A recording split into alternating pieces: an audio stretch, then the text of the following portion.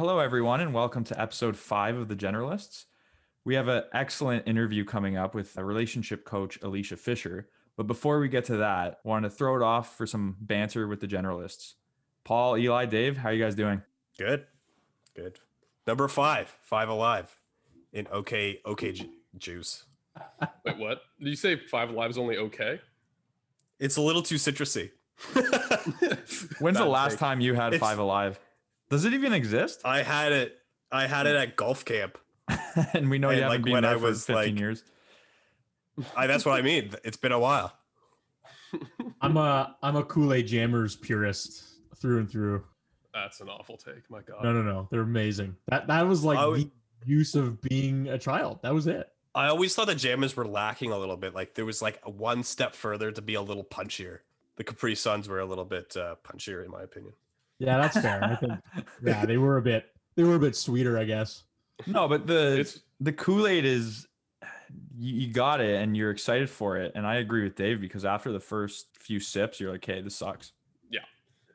It's also wild that our parents like actually gave that to us to drink, thinking it was like vaguely healthy because I don't know, it was like colored the way fruit's colored. I don't know what the logic was there. Yeah, name me a fruit that's fluorescent blue. You clearly haven't had a fluorescent blue apple. Yeah.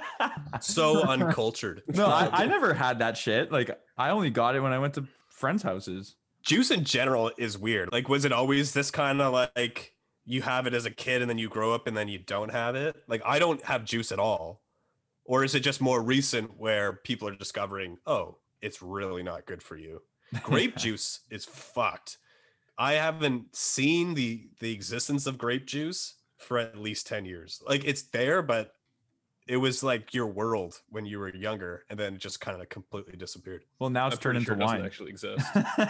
Yeah. Grape juice was your world? It's not a world, but it's like I'm so sorry. The man was raised on grape juice. All right. It wasn't that. It's just there. Have you ever seen like all these memes on the internet of people growing up, and you're like, man, growing up, I thought, quicksand was going to be a bigger issue in my life. It's just like I did think that because they warn you about quicksand. Yeah. Did they though, or did everyone just watch that scene in The Mummy where Winston got taken down by the quicksand? No one actually watched The Mummy besides you guys. I hate to tell you. That's not true at all. You're wrong on that, my friend. It's just those things in your childhood, like grape juice. It was like, oh yeah, and then now, like people mentioned it growing up and talked about it, and now I haven't heard about grape juice in forever. Maybe it's like the Berenstein Bears. Maybe it never existed, and it's proof the Mandela effect.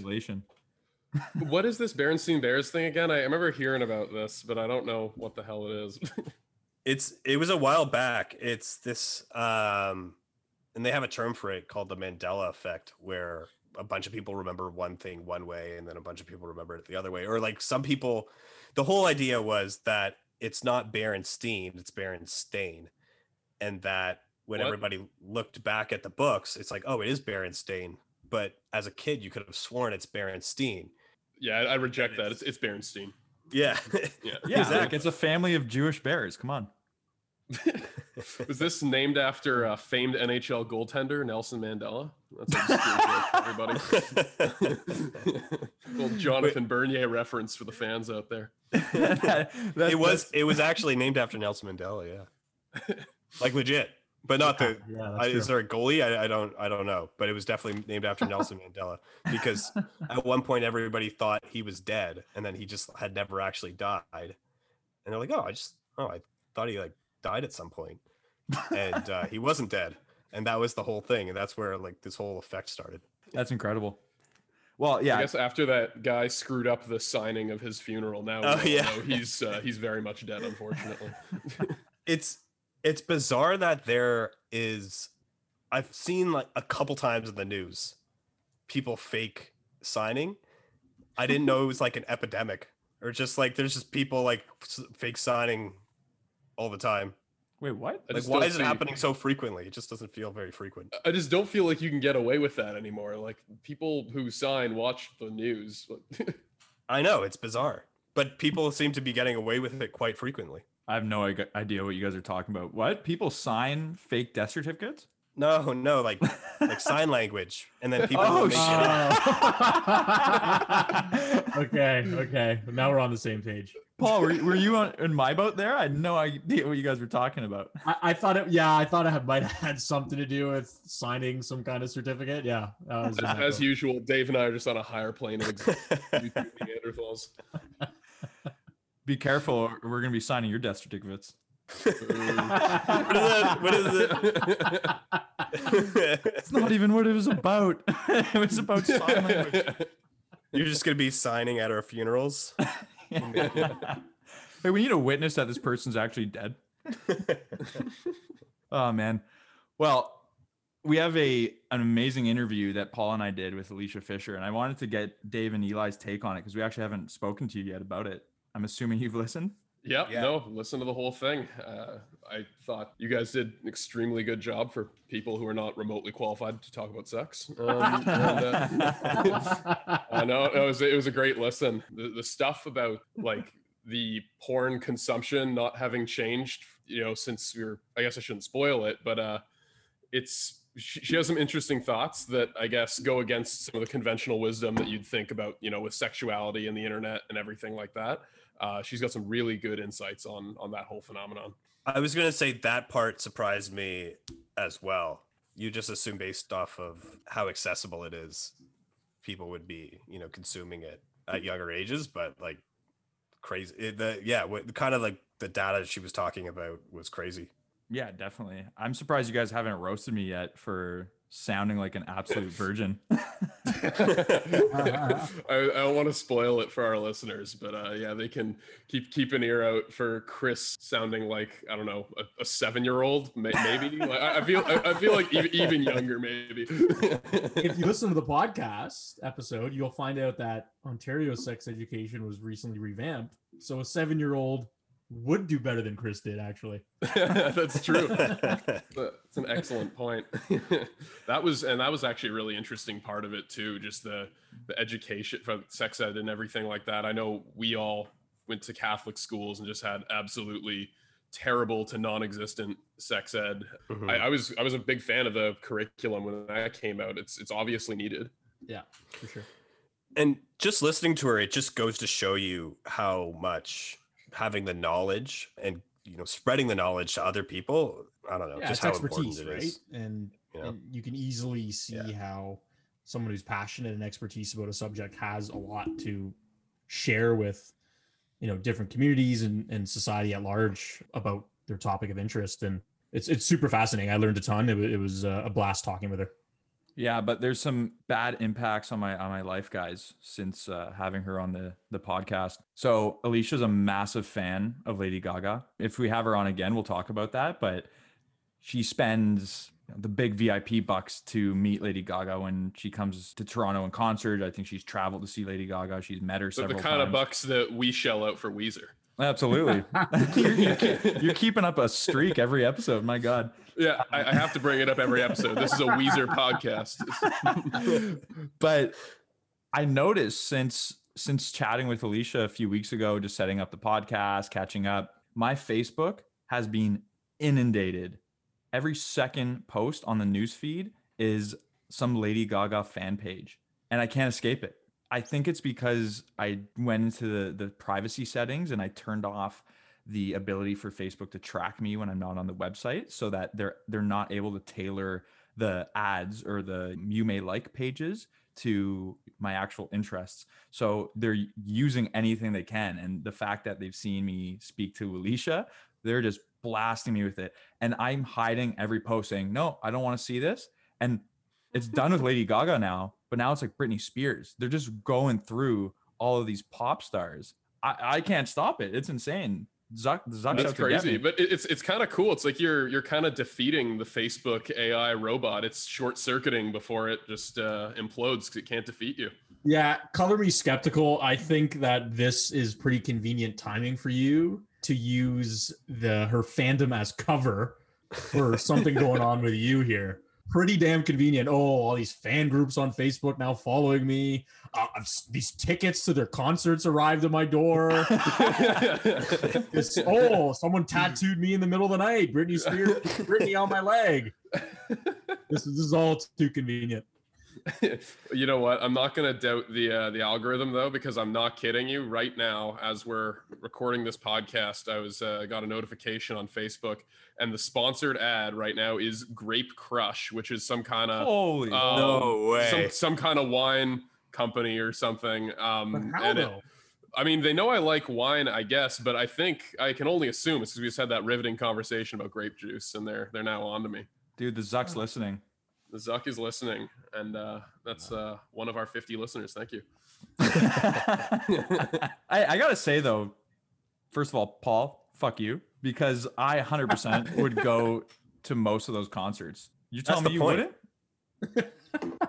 Like maybe maybe you forgot to turn off the settings. Like I don't find it surprising that you're getting Lady Gaga stuff at all. Yeah. You talk about how much you love Katy Perry. You're a big pop fan. You know, what's different here? Yeah, that's fair. I just think the timing's weird because I actually do have a self-made female pop playlist that I made on Spotify, and I don't, it's shameless. I don't give a shit. I don't go on incognito mode when I'm listening to it. I got some bangers on this. My God. Well, that's got to be why the algorithm is serving you up these. I created this years ago, so why would it start now? I'm skeptical. Are any of the bangers that you put on your playlist over 3 minutes, or is your attention span just get tired after? No, they're all over 3 minutes, but there's none over 5 except "Like a Prayer" by Madonna. That's a banger. Well, that's got to be the worst one on the entire playlist. Oh my God. It's a bad take. Paul hates pop music. It's fucked. He hates Madonna. That's the more accurate thing to say. Yeah. She's the queen of pop. I'll do it. I'll say it. Hands up. I don't like Madonna. She's an idiot. I don't care if her music's good. She sucks. That's okay, but we're not talking about her. Come from? I know it seems irrational. Well, This is bizarre. It's not that we are talking about her. Her music is like fine, but she's fucking terrible. Oh, she's annoying. I don't know enough about her to have such a passionate hatred. I don't have any strong Madonna opinions one way or another. Yeah, I do, and I don't like her. Next time we drive to Montreal, Madonna on loop. Oh, yeah, exactly. I'm driving us into a post if that happens. Oh man. I was going through some of the old like Backstreet Boy music videos on YouTube. You just go down like that, like the rabbit hole. Yeah, was this after you listened to the interview with Alisha and the discussion about porn? No. It was before, but I don't know. It's a trip watching those old music videos. Like I hate to always bring it back to the quarantine, but there's something about watching those old nostalgic music videos. Like, oh shit, like life kind of feels different, and it feels very different from back then. And I don't know. It's crazy. Do you guys have a favorite Backstreet Boy? Mine was definitely Brian. I was a big Brian fan. I don't think I could pick any of them out of a Police lineup, honestly. Wait, you could definitely pick the guy with the hat and the little mustache. Yeah. Oh, yeah, that fucking guy, yeah. Was that Brian, Dave? Was that guy? No, Brian? he was kind of like, he looked, I don't know, he was like the short, Irishy looking guy. Oh, yeah. I don't know. Yeah. You would pick out a guy with a fedora and like a pencil mustache any time out of a lineup anyways, because he just looks like the most predatory one. But there was another guy in the Backstreet Boys. There was another guy in the Backstreet Boys that also had a bit of a goatee going on, right? It was weird. I recommend going back because it's fun to look at, just like how people were dressing back then. It feels like it's not that long ago, but they're still in like it looks like the old like baggy suits. It is a long time ago. If you think of it, go from the 80s to the 60s. That's a long ass time. Now we're going from 2021 to early 2000s. I know. Yeah. I try not to think about it, but yeah, they were still wearing like matching outfits and costumes for their music videos. It was a whole brand, right? Yeah. It's ridiculous. The whole boy band era was crazy. Yeah. Well, we're going to get someone on the next podcast who is a boy band enthusiast, and that'll change my algorithm completely, hopefully. No doubt. All right. Well, with that, we will take you to Alisha Fisher. It's a great interview. Can't wait to get people's feedback on it. I think it's going to inform a lot of people on things that they didn't know, just like Eli and Dave said. So enjoy the next 40 minutes of Alisha Fisher.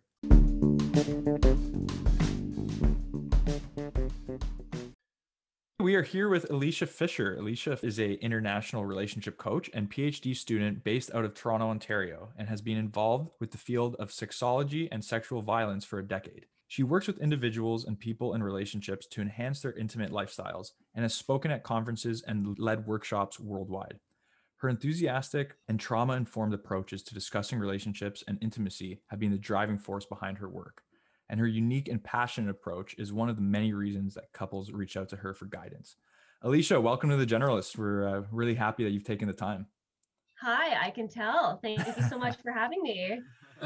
Yeah, we're excited for this conversation. When we first started Eclectish, your name was right at the top of the list of people that we needed to talk to. Yeah. Ask Paul when we were going through this, and we were brainstorming about people we need to talk to. Yeah, you came up. So we're really happy that you're here with us. Awesome. I'm so happy to be here. It's Chris and I did go to university together, and it's always just nice catching up. So I'm really happy to be here. I know, and it's been a while, and you've done incredible things since then. The first question is, let's just start with hearing about your path you took to get to your position right now, being an authority in the field. At what point did you know the field of sexology and working with people and their relationships was what you wanted to do? Certainly. So it was a dark, gloomy day when I was going through the TV, going through all the satellite channels. I was 12 years old and found the channel the 700s and selected it. And there was this gorgeous woman who had these very large, voluptuous breasts, cute little white shirt, little perky nipple sticking through. And I went, oh my gosh, I can't wait to hit puberty. And it was kind of a failure. So since that point, I was so fascinated in human connection and sex and relationships. And it definitely has developed since I've been 12 years old. But I always found myself just really supporting people and talking to people about their connections to one another. I was so fascinated with flirtation and, those like dances we went to when we were like super young and everyone was grinding, for that Get Low song. Yeah, that Get Low song and, window walls, all the things. And it was just so fascinating to me. I found myself kind of watching people instead of like actually doing it. And my guy friend at the time was very like, just focus on me. And I'm like, but look at the room. So there was this grade 12 anthropology, sociology, psychology class, and it was about 2 days before university applications were due. And it came around talking about relationships and the study of people. And my teacher at that time looked at me and went, this is you, like psychology, this is you. And I thought I was doing kinesiology for the longest time. I was an athlete through high school and even through university, and totally did a 180 and went and did psychology. And since then, I gained my honors research specialist degree in psychology with minors in women's and gender studies and anthropology. My research specialization was social psychology and close relationships. I then went on to gain an honors graduate certificate in victimology to understand the physiological, psychological, emotional impacts on primary victimization, secondary victimization, so friends and family, and then tertiary victimization. So how trauma impacts communities. So we think of the Humboldt bus tragedy, we think of 9/11, and how that impacts people. Then I went and got my master's in cultural analysis and social theory. People there were studying movie theaters, they were studying Foucault, Marxism, and I'm like, cool, I want to study porn. And the class was like, what? And I'm like, yeah, like I want to study the consumption of online erotic imagery. I want to look at trends, what people are researching. And so went and got that master's, spoken in 5 different countries about my work. And then now I'm doing my PhD in California. I'm actually still up in Ontario, but everything's virtual right now. So studying my PhD in human sexuality. So super exciting. But all throughout high school, lots of guys in particular would come and talk to me, usually about their penis, just having questions about, am I normal? How does sex work? How do relationships work? How do I get a girlfriend? What if I don't want a girlfriend? And so I've always kind of been that person, and I just kind of took that up, and I was like, you know what, I can do this as a business, and I enjoy it. And so that was happening in high school. You were already getting approached with questions like very sexual nature and personal nature, like at that time too, and you were more than happy to help out. Oh, more than happy, more ways than one. I really just loved talking to people about the connections to themselves, connections to their partners. I was just excited about what was happening with my body and why things were feeling so good and not feeling good, and where that was coming from. And women are also asking me questions about their vulva and vaginas and how to have good sex. And this was definitely stuff that was happening in high school, and it was just kind of my calling. And so you mentioned that you've sort of made this into your business. So what are some of the things that you do for your business now? Like, what are some of the services that you have where you're talking about these sorts of things with people you didn't go to high school with, and people that are seeking this kind of help? Like, what is it that you do? Yeah, so I'm an international relationship coach. So I work with individuals and people in relationships to help enhance their intimate connections. So I do have my coaching services where I'm literally that of a coach. I'm not actually in there, doing the practices and dribbling the ball and doing the thing, different ball dribbling. I am literally on the side taking people through techniques, whether it's with themselves or with other people, through coaching. And so there's also the emotional side of it too. I have a lot of survivors of sexual trauma that come and talk to me about navigating intimacy after an assault. And then I also have my workshops and my webinars and conferences that I speak at as well. Have you noticed much of a difference between the questions that you were getting asked in high school and some of the questions and help that you're being asked now? Because I always wondered about that. High school was a time of discovery. We knew absolutely nothing, but I feel at the same time, a lot of people don't know anything even decades into their life. Yeah, I feel like that curiosity is something that really carried over. That foundation of what's going on with my body, what feels good, and how can I explore this? What language can I use to, like, oh, there's a name for that? Like, I like feet. There's a name for that. There's a community for that. And so, I think as human beings, one of our baseline drives that we have in life is connection, where that's connection to other people, connection to animals, connections to community. And so, whether that's intimate connection or friendly connection, that connection is always there. And so there's always been this curiosity to find out more about our bodies, especially from men. I feel like women, and not to play on the binary, and I feel like non-binary folks and trans folks as well are also very confused, but I feel like women in particular have the social privilege to be able to explore sex and intimacy in a very open and fluid way, and not have their orientation, their sense of being questioned. But if you're a man and you're intimate with another man, just for fun, just to try things out, let's be honest, like just to try things out, all of a sudden your sexual orientation is being questioned by your peers, your ability to be a true man, to be, man up and stuff like that. All of a sudden that's put into question. And so I feel like with a lot of guys in particular, there's a lot of insecurity around the connections to themselves, even though they're meant to be sexually dominant. What happens if you want to be sexually submissive as a man? Do you think that also applies to this? I don't know if we want to call it like toxic, but the toxic expectations of guys as they grow up of having to sleep with as many people as possible, or the person who has one partner from high school till now seen as like missing out, for example. Like, is that connected to it?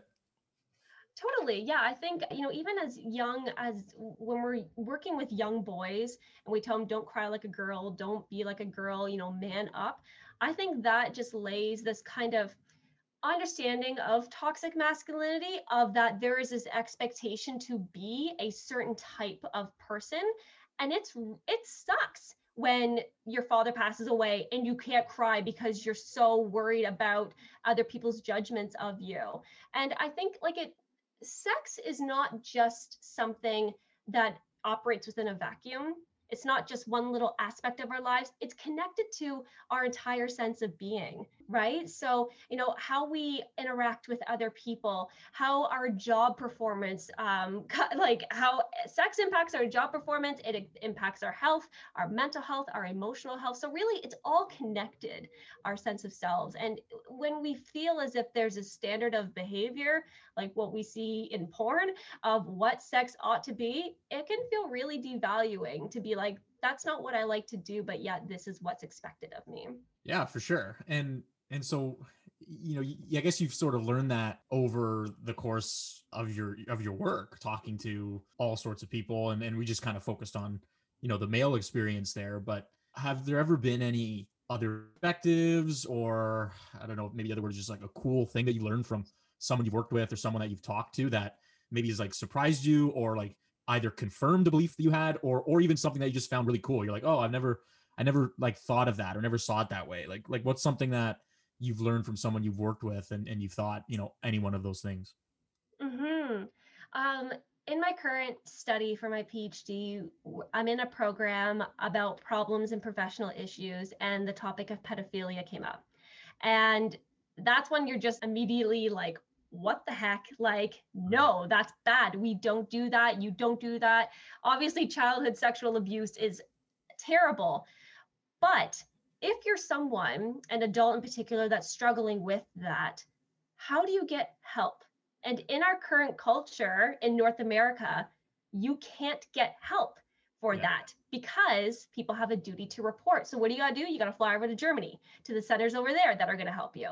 And the fascinating thing with pedophilia is that how can we can't really tell rather when it starts. Is it something that's biologically innate, or is it something that is socially implied onto us? Because if you're a young person and you like young people, that's not pedophilia, because you're a young person and you like young people, and we talk about age of consent. But as you grow older, then what is this expectation, and how can we manage that? So it's just like, it creates a lot of big questions in my mind about supports that we need to provide, but also like holding people accountable for harming children. Yeah, for sure. I couldn't imagine like how I would react if someone started to open up to me about maybe something like that. And you're right, society it's stigmatized, and obviously, like, I think in a way that's justified, because you're right, it's a completely but Paul, it's not even, I don't even, I think like pedophilia is at one end of the spectrum, extreme. But I would say that in society, North American society at least, there's kind of a stigma about talking about like sex in general. Right. Yeah. No, and Alisha, that's probably exactly why you were in such high demand in high school and to this very day, right? Because people are looking for that outlet. Sorry, the healthy living curriculum that we received, so sex ed that we received, was from 1998. So like, we're in the 2000s and we have our phones and stuff. That curriculum is from 1998. It wasn't until 2015 where that was like revamped. Yeah. So like, we're still living in the education we received was like nothing with online stuff. So teachers were kind of like, I don't know. Yeah. So did you go to a public or Catholic school? I went to public. Okay. So you had a much different experience than I did in a Catholic high school. Our sex ed was, I mean, if it wasn't non-existent, it might as well have been, right? And a funny story about that, it might have been the same in public school, but they just get like the gym teachers during a health unit to teach sex ed, right? And so I'll never forget this. It might have been grade 10 or 11. And we had a great gym teacher. He was a really good guy, but he didn't want to be teaching this stuff, right? And so the extent of our sex ed was him telling us a story about how he knew there was a teenage couple at a school that he worked at 20 years ago where they had a teen pregnancy, and the guy killed himself over it. And he told us that story. He was like, don't have sex because this was something that happened that was really, really bad to someone I know, and that's why you don't want to do that. And as a 15 or 16-year-old, I'm like, okay, that's pretty fucked up. Like that you would share that with us and like think that's the extent of the education. But then you get older and you realize, oh my God, it's even worse than what your gut reaction was at the time, right? Because it's just such a disservice to young people and young adults. The hormones are raging at that age, right? So you need education to make people's sexual lives, a little more healthy and fulfilling going forward, right? Mm-hmm. Yeah, on that, Alisha, I'm not sure if you've seen the statistics, but it made some news. It's been making news, I feel like, every year, but it just came out a few weeks ago. The massive decline in young people, I would say like high schoolers to university students, having sex compared to generations of old. What explains that? Like, do you have any insights on why that might be? Yeah, and so I think that particular study that you're referring to is actually came out in 2020, but I feel like it's there's always something like every year. And so what they did, they looked at a GSS, so a general survey, a general statistical survey about general stuff, and sexual activity was something that was part of that survey. And so actually, I want to ask you guys, when I say the word sexual activity, how do you define that? Anything to do with your private parts? Now I sound like I'm from Catholic school. Yeah, you definitely went to Catholic school, didn't you? No, I would say sexual activity is anything that you would consider like related to like a sexual drive, like a flirting, texting, sexting, the actual act of sex, right? Anything to do with that. Okay, yeah. Chris, you got any examples of what you describe as sexual activity? Yeah, Paul, definitely you're right on like the sex thing, but I don't know if like thoughts would I think it needs to be like a little bit more tangible. But it could be like on your own. It doesn't have to be with someone else. There you go. So There you go. yeah. Masturbation, sexual activity, no? Yeah. Oh, absolutely. Yeah. I guess you know what though? Would like watching porn be a sexual activity? I guess so. Yeah, for sure. For sure would. So I feel like sexual I activity- feel like it's a test. So sexual activity in this particular survey was not actually defined, and even in the Criminal Code of Canada, sexual activity is kind of vague. So it's like any activity that is deemed sexual. That's what the definition of sexual activity is in Canada when we're looking at age of consent. And so, yeah, you're right that sexual inactivity has been decreasing throughout the years. And they found actually through that survey that 1 in 3 men had no sexual activity in that year. Now, that's not to say that people aren't as happy. When they look at happiness scales, it's actually pretty similar for people who are engaging in intimate sexual connections versus people who are not. And so, some issues that you can kind of foresee when it's just a big general study like that is, self-report bias and how people are reporting, how people are defining sexual activity. Are they amping themselves up? Was there these social expectations to respond a certain way? Where were these surveys done? Were they done in a safe enclosed environment with the statistician right there, making sure that there's no external forces? But really, and that's kind of the $1 million question, right? Is narrowing down all these external variables to figure out, what is causing this increase in this decrease rather in sexual activity or sexual inactivity, right? And so this can be from such a variety of things. And we briefly talked about the healthy living curriculum in sex ed in Canada and how that has been shaping and shifting, and that there's been more inclusion in language, understanding about the online aspects of sex, like sexting and pornography use, and how are those conversations happening. We can also look to social media and the increase in access to information. Now, we can have a whole conversation about the silencing of queer bodies, of sex workers, about people like myself talking about healthy living and the sex ed curriculum and the many posts I've had taken down on Facebook because of that. Could it be because we're living with our parents longer? And not being able to get out of the house? So Chris and I can attest to that. We're not, we're typically not bringing people home to our mommy and daddy's place after the bar. So, pre-COVID life. Is it our access to peers and how we're getting that information? Is it being able to access porn online, even though the age at which people are first accessing porn hasn't really changed since the 70s? We're getting our hands on it somehow, whether it's magazines, movies, or the online. And so there's really a whole kind of variety of different variables that can really play into people waiting longer to engage in sexual activity. And what's really fascinating in Canada in particular is that we don't really use condoms that much compared to the United States. We actually, on average, about our form of birth control, I think it was the last stat I saw was like 36% of the time people are using condoms. It's actually the hormonal birth control, the pills for vulva possessing individuals, that's actually used the most of the time, which is really fascinating. The United States, it's kind of like inverse. And so, we can talk about healthcare and stuff like that too. But yeah, so it can really be like a lot of different understandings. It could even be like how we understand relationships nowadays, and like, you know, the lack of expectation to have sex to show that your relationship is thriving. We could be connecting with people in many different ways. And it's going to be really fascinating to look at, you know, the impacts of COVID with that, right? And not being able to, you know, go over to your friend's house after school and play video games, and not being able to go to the mall after, right? So it's going to be really fascinating to see how COVID plays into people's sex lives. Yeah, We know it is, but I think a lot of people are going to want to scrub out 2020 from the stats. oh yeah. Seasonally adjusted. Yeah, exactly. Well, yeah, that's interesting. So you're not saying you're skeptical of the numbers, though, are you? I think that people are putting more critical thought into their sexual lives compared to the past. So you mentioned a statistic there about porn and people watching porn, and did you say that the numbers haven't changed in the amount of people watching porn since the 70s? No, age of first access. Okay. So that's been around 11 years of age, 11 to 13 in Canada, and the United States is actually quite comparable as well. And that's information that we have dating all the way back to the 70s.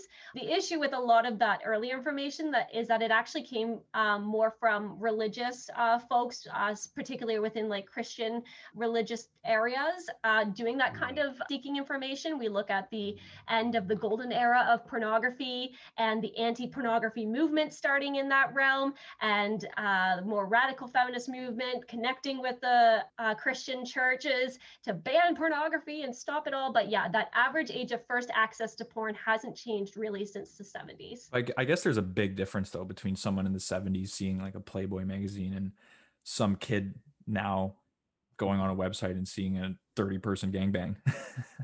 Yeah.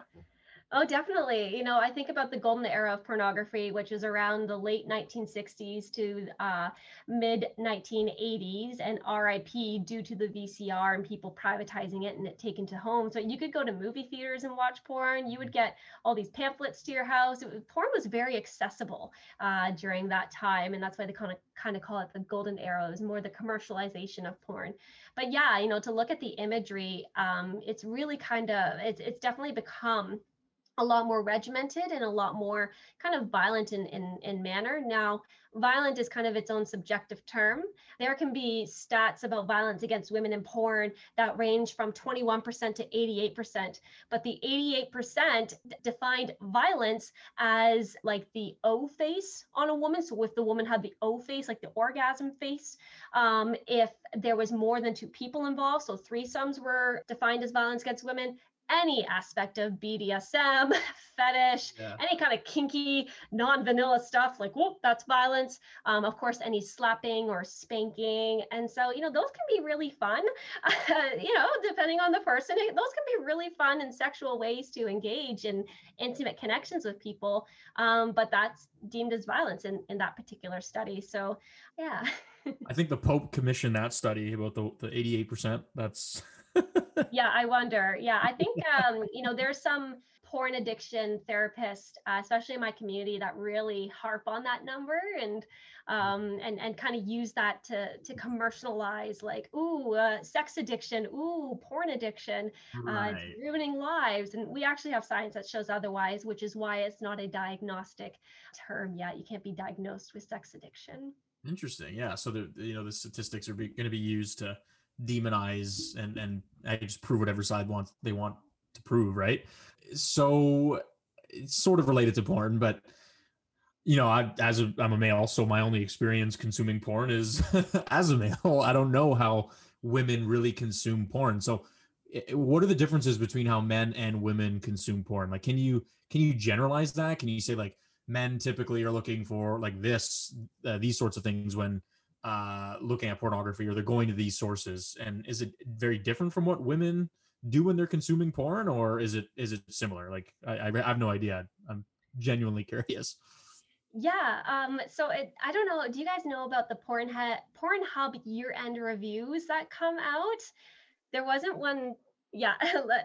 Chris is nodding his head like, yes, I do this for research. Yes, I go into Pornhub. No, they're hilarious. It's like the most religious locations have what would be seen as like the kinkiest, craziest shit. So I always find that ironic, but sorry, go on. Spotify Wrapped. It's like Spotify Wrapped. I don't think I'd want to see the statistics for me on that one. Are you listening to porn on Spotify? No, it's like no. I'm just saying, like the way Spotify Wrapped will tell you, like these are the number of minutes you listen to music. This is what you watched. If Pornhub did the same thing, I'm not sure I'd be proud of my numbers. Yeah. I think that, when it comes to talking about pornography and if it's like a negative thing, it certainly like can be, right? But I think a lot of that is really pushed by self-diagnoses and also pushed by kind of moralistic standards of behavior. I watch porn every single day. Yep. I have yet to sexually assault someone, to rape someone, to traffic someone, to exploit someone.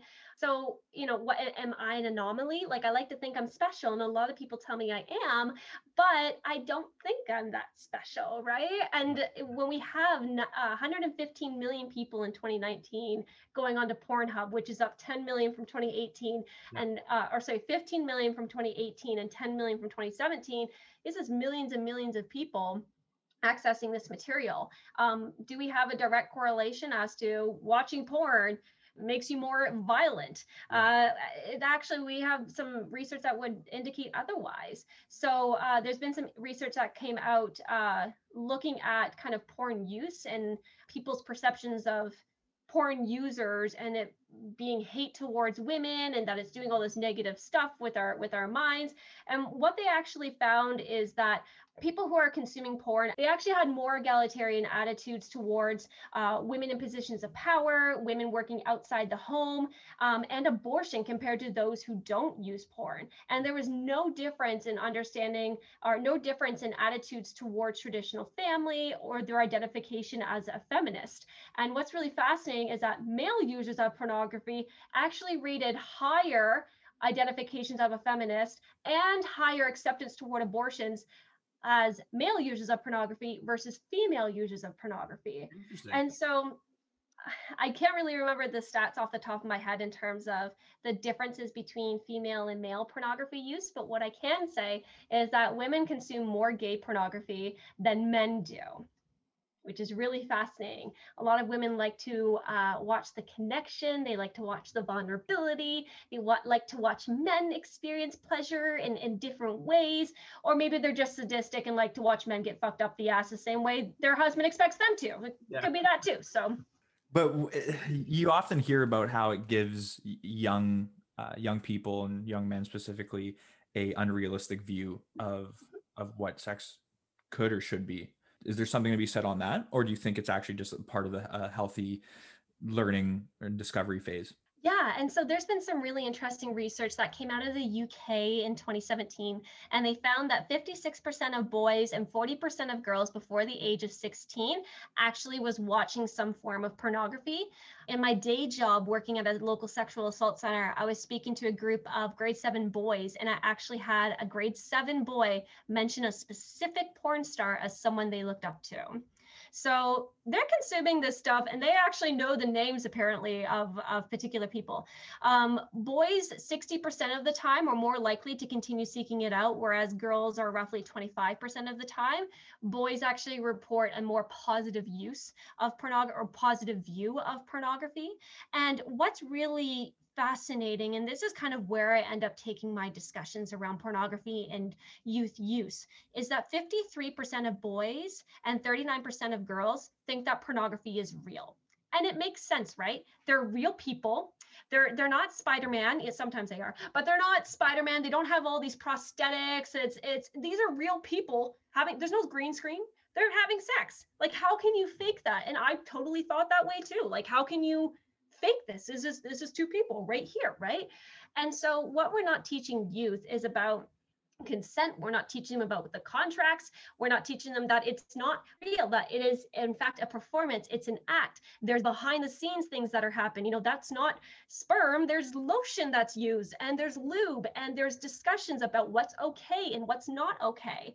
And so what's really interesting is that when we look at how youth are feeling when they're watching pornography for the first time, curiosity is reported 41% of the time, shocked 27%, and confused 24% of the time. And what's really fascinating is that with ongoing use, the shocked and confused actually dramatically decreases by like 20% each, but curiosity actually remains quite consistent. And so what we found is that it's very difficult to study youth and porn for obvious ethical reasons. It's really hard to get that by ethics to be like, yeah, I want to talk to youth about porn and Riley Reid. They're going to be like, no. But in 1996, there was some research that actually came out around this, looking at porn literacy.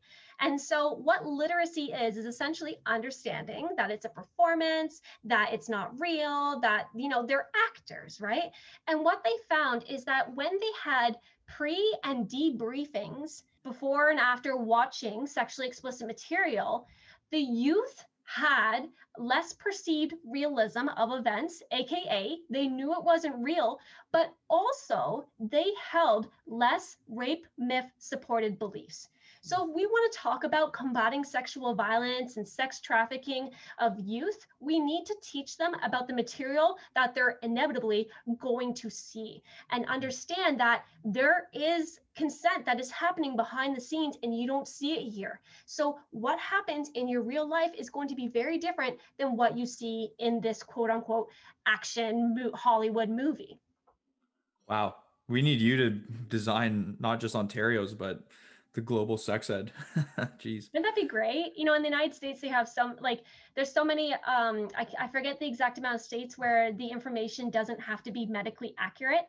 And so you can just teach abstinence only education. And there's been science that shows that doesn't work. I think, it's important to give people the tools to be able to walk away from the house if they don't want to build it. I would much rather them have those tools to be able to build the house if they choose to, or to walk away from it. Very well said. Good.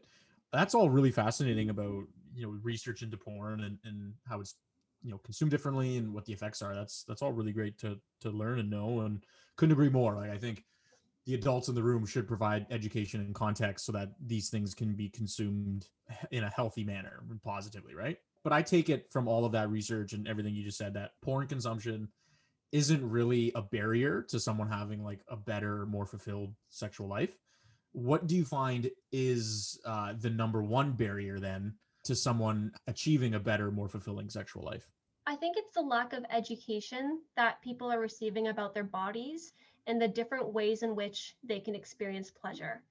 12% of the population can reach orgasm through nipple stimulation. I can tell you in high school, I was not doing that. I was wanting it, but I was not doing that. It wasn't until grade 12 on this GSA, Gay Straight Alliance trip, that I started to learn about impact play and started to learn about more kinkier forms of connection. And that these kinky forms of connection don't necessarily have to involve sex. They can be alternative forms of pleasure, the hot and cold, the temperature, if you're getting into blood play and scat play and, all foot fetish and all these things. And I think that there's a real lack of understanding and ability to really understand our bodies and how we can explore those in a consensual and healthy way. Well said. Yeah, this is this is a great learning lesson. I hope we could have you on again. But one last question. I'm super interested in if we want to take it way back to the start when we were talking about toxic masculinity or just masculinity in general. So this is purely anecdotal and not just anecdotal myself, but reading on Twitter, talking to friends. But in North America, I've heard women say that they find, or they would like it if men were more forthcoming and say like, hey, like I at a bar or something, right? Or just be more upfront with their intentions. But then on the other end, guys will say, well, the environment's kind of like supercharged with the recent like Me Too and everything that's come from that point on, which is great in highlighting the abuses that were allowed to go on before. But now there's like a little bit more sensitivity of like, oh shit, I don't want to come across as predatory, even though they're not at all. And when I was in Europe for a year, it was like completely turned around. Like girls would approach you if they're interested. So it was like a completely different culture. Now you've been around the world, you've spoken around the world. I'd ask, like, is there a problem with the culture in North America of people not being upfront and being a little bit reserved? compared to other places? And if so, how would you say we could navigate that? It's such a good question. In my day job, I actually coordinate and supervise a men's allyship group surrounding sexual and gender-based violence. And these questions come up a lot about where is this line, and thinking more after the Me Too movement about sexual violence. And I think a lot of it comes down to people thinking about not only their intentions, but the impacts, right? And having more trauma-informed approaches to how they approach people. I don't know if you folks saw the dress study that happened. It was put on by a ginger ale company, the one that begins with S. I can't pronounce it. And they put a bunch of different sensory receptors on the dress. And these women wore the dress and they went into a nightclub in Brazil. And these women were touched. I can't remember the exact numbers, but you can look it up, just excessively. And so just to think about, that may be, you may be just simply getting someone's attention by tapping them on the shoulder or putting your arm around their waist. And we see that happen. I experience it all the time, especially back in good old university days at, what was it called? The turret? Yeah, the turret. And men would put their hands like on my waist to like get by me. And I'm like, you're not doing that to other dudes. Like, you don't need to do that. Like, stop. I'm just here to like rock out and have a good time. And so I think the scripts around sexual communication is something that people are really starting to think about. Like, I think that people really need to think more deeply about the impacts of their actions and how, yeah, you may just be wanting to slip by someone, but that's the 100th time that they're touched that night, right? And so what I think the Me Too movement has done, and there are certainly a lot of shortcomings with the Me Too movement and about who is represented within that Me Too movement. And we see that even with feminism and the historical relevance of feminism, looking all the way back to the first wave. And, it was all about the suffrage movement and getting the right to vote. But who actually got the right to vote? It was upper class, white and Black women. In Canada, Asian women didn't gain the right to vote until the 1950s, and Indigenous women didn't gain the right to vote to the 1970s. So, whose suffrage movement was that really for? And the same thing within the Me Too movement. This was really kind of pushed by a lot of white women in these positions of class, being able to access these supports and resources.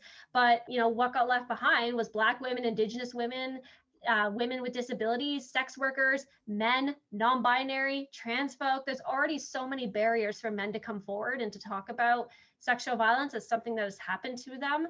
And the Me Too movement certainly kind of created a little avenue, but it certainly wasn't large enough. And so to just think about the sexual scripts in North American culture versus European culture, it's not really something that I can totally give a concrete answer to that, this is how it is. But I think that there is certainly an importance to understanding what intimacy and connection really means for an individual and what that then means to the connections that they're having with their partners, or other people. Interesting. I feel like we could have a conversation just on that topic, but you definitely provide some great insights. Well, Alisha, thank you for joining us. Where could, if any listeners are interested in your services or finding out more, where can they find you? Certainly. You can head on over to my website, inspireintimacy.com. That is where you can get connected to my services and all my social medias. And you have a great YouTube channel too. Oh, good. Thank you. Yeah, I have YouTube, Instagram, Facebook, but honestly, just with the climate and the work that I do, I get a lot of strikes against me. On Facebook, I got a strike for posting about someone who was masturbating every day to see how it impacted her life. I got another strike about why we need to be inclusive about queer women in our sex ed. And so that was no go. Yeah, it's social media is really fascinating, and it's a really interesting thing to navigate. So yeah, my YouTube and everything is on my website. Awesome. We'll provide links for everything for sure. So Alisha, thank you so much. Like what you said at the beginning, we wanted you on the Generalists from day one, and we're super happy to have you on. And this has been a great conversation though. So thank you so much. Amazing. It was my pleasure. Thank you.